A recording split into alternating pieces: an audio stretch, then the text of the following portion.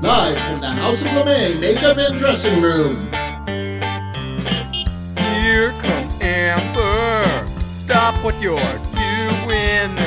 Here comes Amber. She's just doing what she can. Here comes Amber. Cue the spotlight. Here comes Amber with 2 drinks in her hand. The matriarch of fashion, secrets to her glasses. You can't look away. Ask her, does she do it? There's really nothing to it. She's got that feminine gay. If you have a party, or if you're feeling naughty, call up the House of LeMay. Here comes your favorite gal. Here comes your queen. Here comes the talk of the town. And we're live tonight.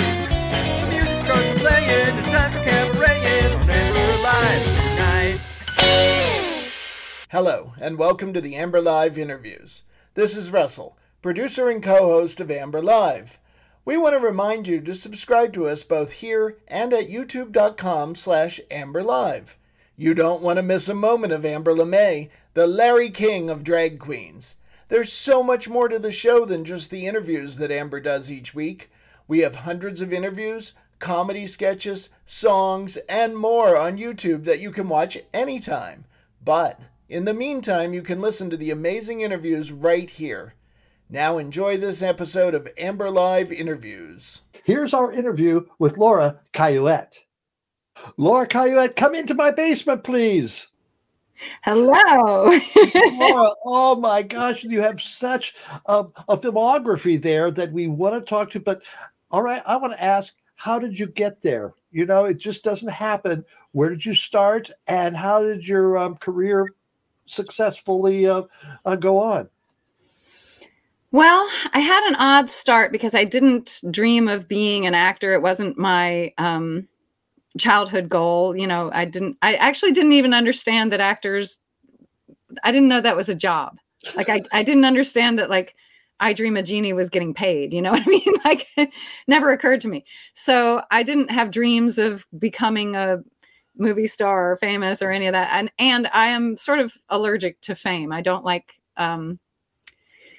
the idea of people going through my trash. I don't like the idea of people caring about my personal life and all that. So, so I didn't pursue it until very late in life for a female, because I didn't even pay attention until about 26 years old. And most women's careers are over around 30. So, especially back then. So, because this was the 80s. God, the 80s. Oh, you remember the 80s? I do. It's all on tape. So, okay. So before you started at age 26, where did you grow up, and what did you want to be, or where did you go to school? I was born in DC and raised in a Louisiana household in Maryland. So my parents are both from Louisiana. They met at LSU. And then my dad's job was in the DC area. So they moved up there before I was born. And I was raised there and Japan. And then I went to University of Maryland, College Park for my undergraduate degree in creative writing and in English literature. And then I got my graduate degree in creative writing and English literature at University of South Alabama. And that's what I thought I was going to be, a professor and an author. And I am. I've written 8 books and I've taught at multiple colleges, but it just isn't it isn't the plan I had in mind. It's all a little different. What were some of your first writings or your first books? Gosh, when I was a kid, I always wrote. It was just a habit of mine. It was the way my voice best expressed itself. And really, that's all acting is for me, is a new way of expressing voice. It's an interesting trick to put your voice in somebody else's voice. You have somebody else's script, and then the director might have their voice. And so it's like dancing or something. It's complicated and tricky as a method of storytelling.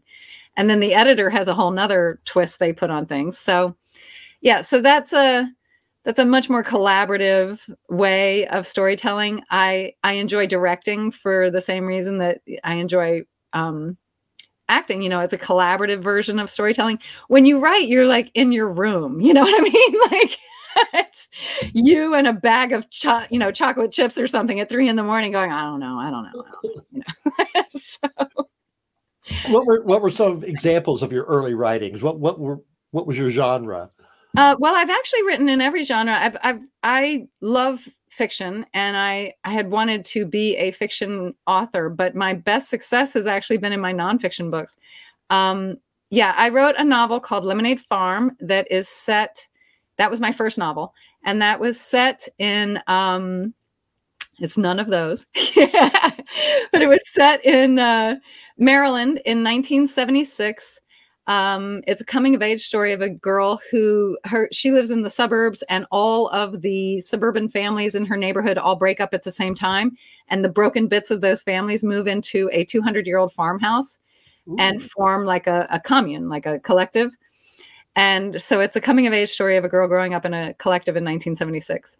And, she's growing as the country's growing, etc. Very cool. And what happened to that book, or what? Well, I actually got so worn out writing it. That one took me 20 years to write. And I got so worn out writing it that I lost the energy to properly put it out there. And so I learned a lot from that. And now when I went to go write my mystery series, which is set here in New Orleans, I wrote, whoopsie. Ooh, you say New Orleans and bells go off. Well, it's actually Commander's Palace. They want to know about if I want the table for tomorrow. And I do. But Go ahead. Okay, hold on. So continue on. Okay, so the mystery series, which is set here in New Orleans, by the time I got to that, I had already written my nonfiction book of No Small Parts, KNOW, an actor's guide to turning minutes into moments and moments into a career, with foreword by Richard Dreyfuss and endorsements from Kevin Costner and Lou Diamond Phillips and Reginald Hudlin and even more. So I was getting the hang of this whole writing a book thing by then. And so I wrote my 5-book series of mysteries, the Charlotte Reed mysteries, 5 books in 4 years. Wow. So then, of course, the next book I had to write, which I just put out, was Writing Unblocked: How I Went from Writing 1 book in 20 years to 5 books in 4 years, where I show you how I did that. How did you go from your interest in writing to acting or performing? What was that bridge? I've told this story so many times now, and it's one I never used to tell because it has sort of a woo-woo element. But life is what happens while you're making other plans. I was teaching college at night. I was teaching college English, and I was running a dress shop, a special occasion dress shop for Jessica McClintock in the daytime. And because I was a homeowner, so I had, a mortgage to pay, and I was modeling. And I was at a gig in New York, and I was coming home on the train, and I heard a voice. And the voice said, "You're supposed to be an actor." And I hadn't heard a voice before that, and I've not heard one since. And so I paid attention. And I don't know why. I still don't know why I'm supposed to be an actor. All I know is that I felt called, and I answered the calling. How did you go about answering that calling? Well, I'm a researcher. I'm big into research. It's so great that they invented the internet for people like me, because back then I had to live in the library and cold call strangers on the phone and, all kinds of stuff to figure out how to do this. But I studied a lot of books from the library that all of them basically warn you to never even try. That, less than 1% of people in the union make enough money to live. And, so I thought, okay, well, then that's the mission. Figure out how to become a 1%er. And at my late age, I thought, well, shoot, if I'm going to be, I'm around the same age as people like Jodie Foster and, I'm between Jodie Foster and Charlize Theron. So I'm in the Julia Roberts, Sandra Bullock area. And I thought, well, those people already have Oscars and nominations and stuff. So if I'm going to compete with them, I should probably get good. And so rather than, I know it might sound foolish, and I think a lot of people do it the other way and are right for doing it that way. A lot of people would never trade 1 minute of youth for study. I traded my entire 20s for study. And my first movie, I was 31. But my first movie was the sequel to Terms of Endearment with Shirley MacLaine and Jack Nicholson and, a cast of thousands. And I was so good at my audition that even though I didn't get the part for various reasons, the director couldn't sleep at night and wrote a part for me. So I was already that good when I did my first movie. All right. Well, how excited we have. Now we're going to go into your movie career right after this break. We'll be right back. This is Russell, producer and co-host of Amber Live, reminding you that it is your support that keeps us going. You can make a donation through this podcast by using our Venmo at RJDPro or by visiting us at amberlive.tv and clicking on the Support Amber Live button. And now, back to this incredible interview. All right, we're back with Laura Cayouette, and we were just talking about her beginnings of her movie career. Tell us more about that. Well, I think the advantage of being older when I started out is that I had... Wait. Older, 31. Oh, continue. Right. No, the kiss of death. I was over 30. And I think one of the advantages of that was that I didn't have stars in my eyes. I wasn't confused about who I was. I didn't, I had a sense of self that I think is important.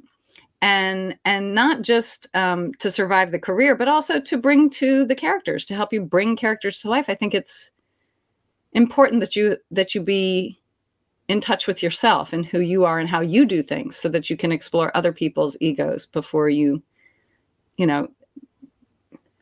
let your own trip you up. What did you learn in that first film? Oh my God, so much, because Shirley MacLaine is a master. And working with her, I learned more I think I was there 5 days. 5 days of working with her than I could have in 5 years of study.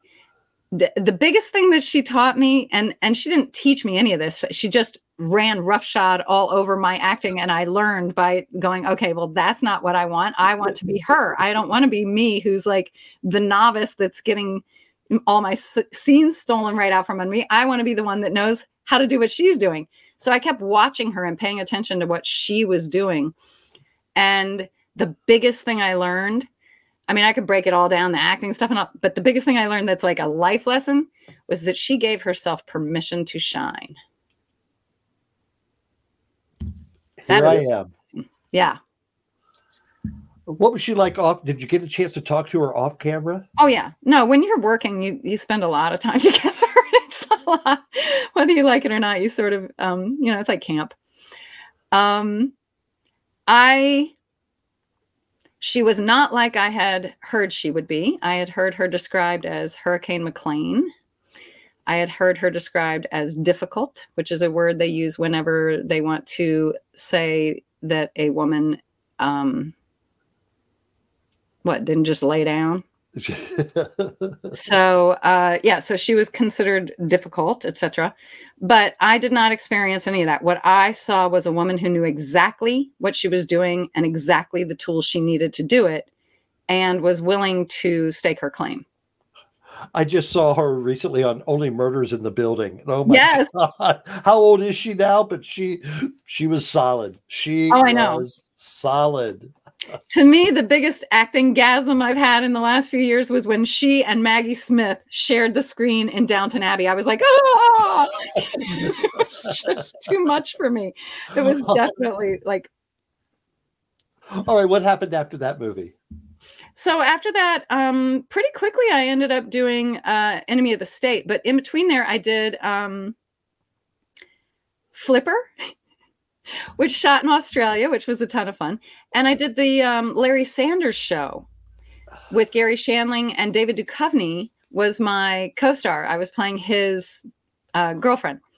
And that episode was really important. It ended up being TV Guide named it its 56th best episode of television of all time. That's cool. And yeah. And then, and it won like 6 Cable Ace Awards and stuff. It was a pretty important episode. So I was very excited to be a part of that. And then after that, I did this little TV show nobody ever heard of called Friends. So, yeah. What was your character on that episode? You know what? It was such an exciting time to be there because you might remember that on Friends, there was a moment where all the actors came together and formed their own little mini union and demanded that they all be paid the same. I was on the first episode after they had settled that. Oh, so they were happy. Yes, and they were empowered. They were empowered in a way they had never been empowered before, and it really impacted the set. And then the other thing that was cool was for people who love the show, which now is 3 generations or whatever of people loving that show, it's right after Ross and Rachel's breakup. And I am Ross's first date. So 32 million. Yeah, right. We were on a break. Exactly. And but this was after the breakup, like the real deal breakup. And so 32 million people tuned in to watch that episode the very first time it aired. I have no idea how many people have seen it now. Oh, how exciting. How exciting. So you wrote this book about I'm sorry, know your parts? No small parts. No small parts. Yes. No small parts. Tell me about what brought that on. Well, you know, I like I said, I read a lot of books. I really did. I read just stacks and stacks of books, and I found a lot of very helpful material, but I never found the book I was looking for, which is often what makes people write a book, is they looked and they looked and they looked and it wasn't there. I wanted a book that was practical, that would remove the vagueness, that wasn't just going to be some sort of biography of like, oh, and then I went to this party and I learned that thing about this in this class and whatever, but there would be actual information of here's how I did it. Here's how you could do it. Here's lessons I've learned that I, am paying forward because I have no children and you may as well have it. And, so it's just the truth. And that was the thing that everybody, I bragged that I have all these different endorsements, and I do. I have over a dozen endorsements in that book. And the number one feedback I got back when I first started showing the book around was, I can't believe you told the truth. And setting it like that, like it was a bad thing. But I did. I told the truth about our industry and how it works and how you can be a part of it. Have you ever seen that represented on the screen anywhere? Pieces, I will say, when movies dive into a world, they often get things wrong, I'm sure if you're a Navy pilot, watching Top Gun is like fingernails on a chalkboard or whatever. But one thing they do tend to get right is their own industry. So a lot of the details that you'll see in a movie about movies will be true. So like Living in Oblivion is about independent filmmaking, and it's pretty spot on in a lot of ways. There's a lot of movies that are about movies, and they all have some grain of truth in them because that's their universe. That's the thing they know. Have you gotten any, not kickback, but any problems from writing that book? Not so far. I kind of anticipated it after. When I did the second edition, I felt the need during COVID to do a second edition. It was the very beginning of COVID. I had no idea it was going to go on so long. So I did something in the first few months. And I saw that we were self-taping, and I didn't have a chapter on self-taping, and most books didn't have a chapter on self-taping. And I thought, well, that's where we're at. And I predicted that we would continue to be using self-taping ongoingly. And so I thought, well, it needs a chapter on self-taping. But the other thing that happened was the Me Too movement. And I thought, well, if you're going to be a truth teller, that's another area where it's important to remove the vagueness and let people know how to avoid Me Too experiences, what to do if you are a witness, if you're involved, if you've already been traumatized, where to go for help, things like that. So I was a little concerned. I'm still, as far as I know, the only acting book that has a chapter on Me Too issues. And My husband is convinced that that does impact how often I get hired now, but I have no idea. I can't, how would I know? They can't tell me that. They'd be in legal trouble. Have you had personal experience with the Me Too? 94% of the women in our union report having had a sexual assault experience at work or any work environment. My goodness. So 94% means it's 100% of us. So that was one of the humiliating parts of the whole Me Too thing, was that suddenly me saying I was an actor meant me saying I'm an assault victim. Wow. Okay, so tell us more about some of your other movies. What you've been with some big stars. I have. Yes, you have. I have. You don't have to And dish very dirt. fame adjacent. You don't have to give us any dirt, but tell us some experiences with the big names. Well, I think the person that most people want to know about from me is Quentin, because we've done so many things together. Yeah, we've done 4 projects together, and he even lent me his camera on when I shot my first short film, which he Quentin made. Tarantino. Yeah. Yes. So, so I've worked with him over and over, and so a lot of people want to know what that's like, and I have to say it's just glorious. It's just glorious. That man loves movies like we love our mothers, and he is the Shakespeare of our time as a writer. He is probably the most important director of the 90s insofar as that he shifted the way we tell stories in film. And I think now that he's, older and studied in universities and all that, he is somebody who has affected just Americana, like the entire culture in a permanent way. He's like a tattoo. Wow. Very nice. Very nice. Someone else you've worked with? Well, I've worked with so many people. It's almost easier if you ask me which one you want to hear about. But I can tell you that I would work with Leonardo DiCaprio again in a heartbeat. He's one of the most wonderful, sweet, fun guys. And he sings all day, and he knows every word to every song ever written in the history of the world. He's a human jukebox, and it's very cool. that I've never heard that before. That's very interesting. Well, and he was very kind and generous. My husband works with a nonprofit, and he was supportive of that. My husband works with foster children, and he was supportive of that. And he was a good citizen while he was here in New Orleans. Okay. True Detective. Tell us about your experience on the show True Detective. So I'm sure that to the layperson, they see me with Woody Harrelson and Matthew McConaughey and go, oh my God, that must have been, okay. I already knew both of those guys. So I'm having to act like I just met them because I actually did know both of them. Matthew McConaughey, I only knew peripherally. He and I just ran in the same circles, and we ran into each other a few times. But Woody and I actually did another movie together previous to that called Now You See Me. And he plays a hypnotist, and I, in the opening of the movie, am his hypnotism subject. Yes, that.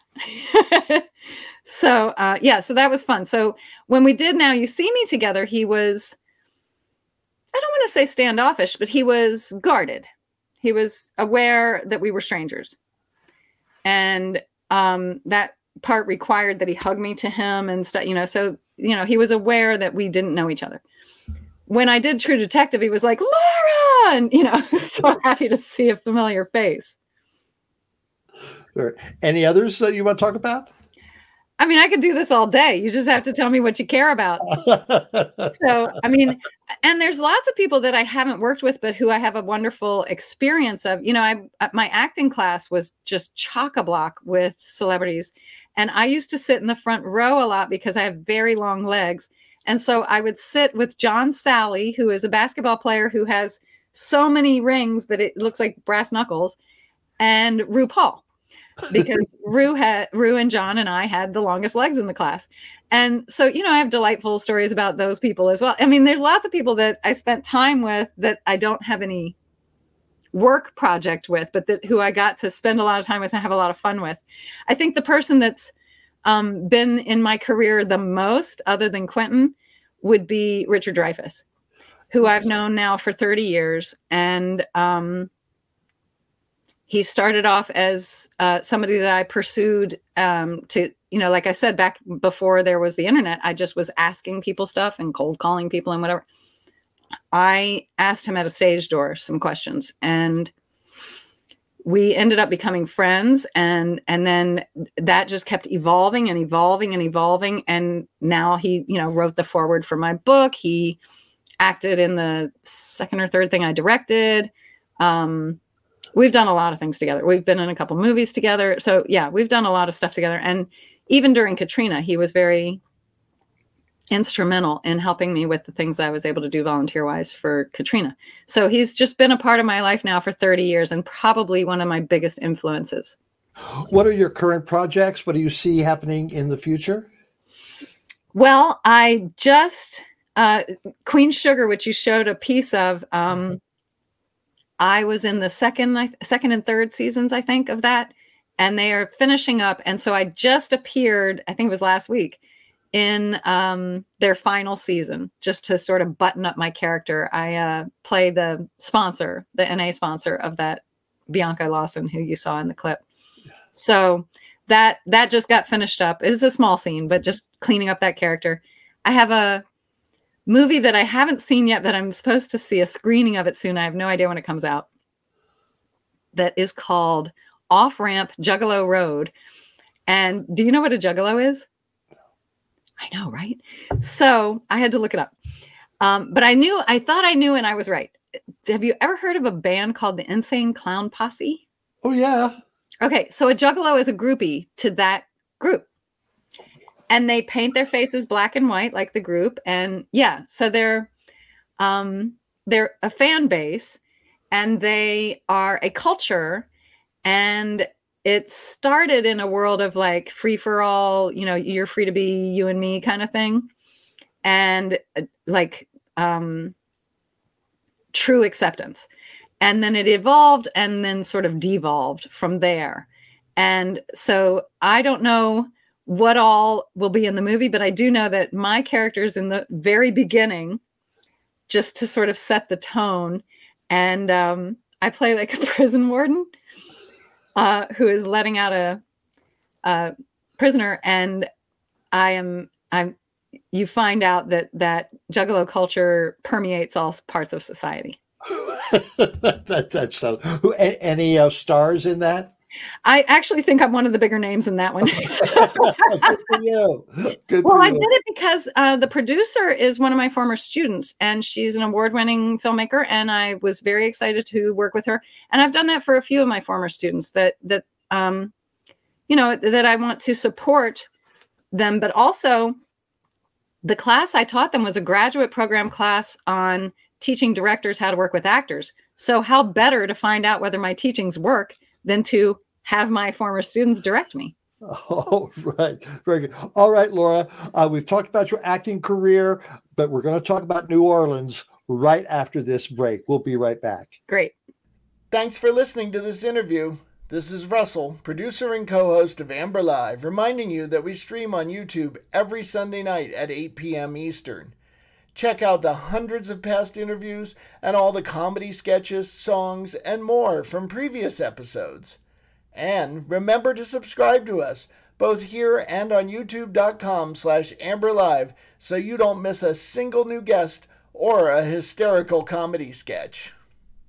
All right. Well, let's get back into part 3 and last segment of our interview with Laura. All right. Welcome back. Laura, you talked earlier about being raised in a Louisiana family, and you live in New Orleans. What Yes. brought you back there? This is terrible. It's going to sound terrible, but it's true. I figured out that if I stayed in LA for my whole life, that I was going to die alone. I dated everybody and was like, yeah, no, he's not here. He's not here. And it's not because there aren't I dated the most amazing people. So amazing, honestly, not just, the People magazine, 50 most beautiful people kind of people, but, like some of the most talented, some inventors, like people who've changed the planet and really have just had an amazing experience of being single. But I it isn't just about dating. It's about the general citizenry and culture. I kept looking around for people who valued what I valued and cared about what I cared about, and coming up dry. And so I moved to New Orleans to be surrounded by people who care about what I care about and value what I value. And I used to hear a lot in LA that I had a very good heart. And I thought, yeah, these people don't know. I want to go where my heart is average. And so that's here. Here, my heart is average. Ooh.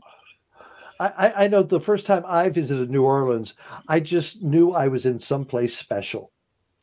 Yeah, I don't know if it was below sea level or what, but I knew something was special about that place.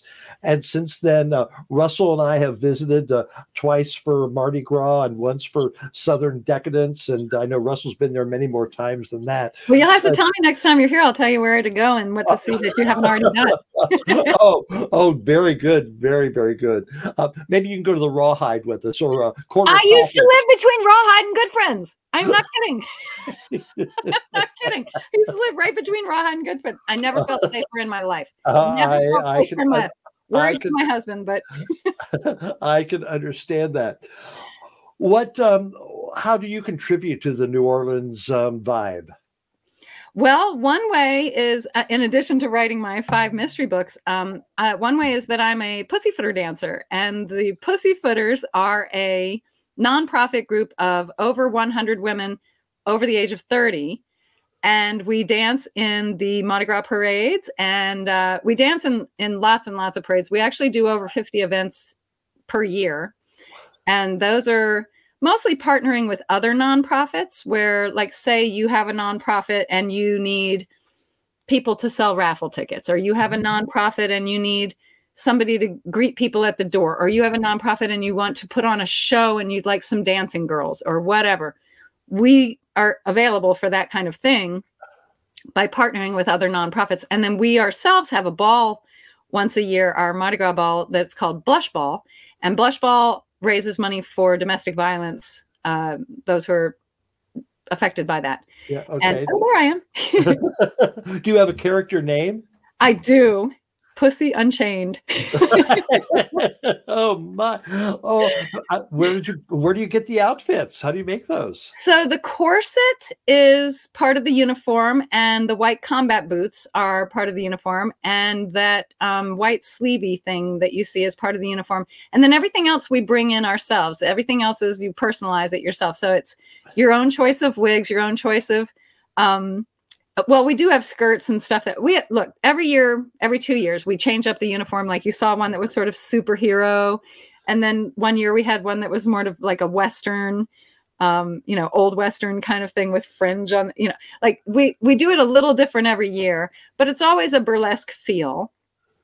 And that's a nod to the original women who crashed Mardi Gras to dance in it, which was the baby dolls who were prostitutes in the French Quarter, who one year just were like, why is it always the guys that get to have the fun? So back then the men used to call them baby dolls. So they dressed as baby dolls and filled their bottles with booze and went down to the Mardi Gras and crashed it. And so we are following in that tradition. And the Pussyfooters were the first adult dance troupe since back in the baby doll days.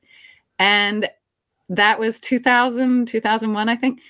And since then, there are over 50 dance groups now. Isn't that great to be just to encourage people to do things like that? Yes. Well, and especially because a lot of them, not all of them, some of them are just drinking clubs, which is also just fun. But a lot of them are also nonprofits and do a lot of good for the city.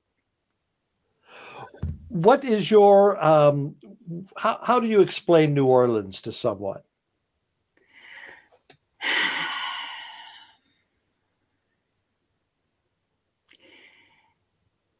It's like going to Europe without leaving America. Mm-hmm. You don't have to change your money. We all speak a version of English here. You might not understand us all. We have a lot of words you might not know, but we do all speak a version of English. And so it's easy to get here, and that's what you should do if you want to know what New Orleans is, because it really is. It is its own. That was one of the troubles that I had, not a trouble, but one of the things that I had to deal with writing my mystery books was that I needed to make sure there was a character who would help the reader to understand the more insider stuff, like what's a second line, or what's a Mardi Gras Indian, or what, those kinds of things.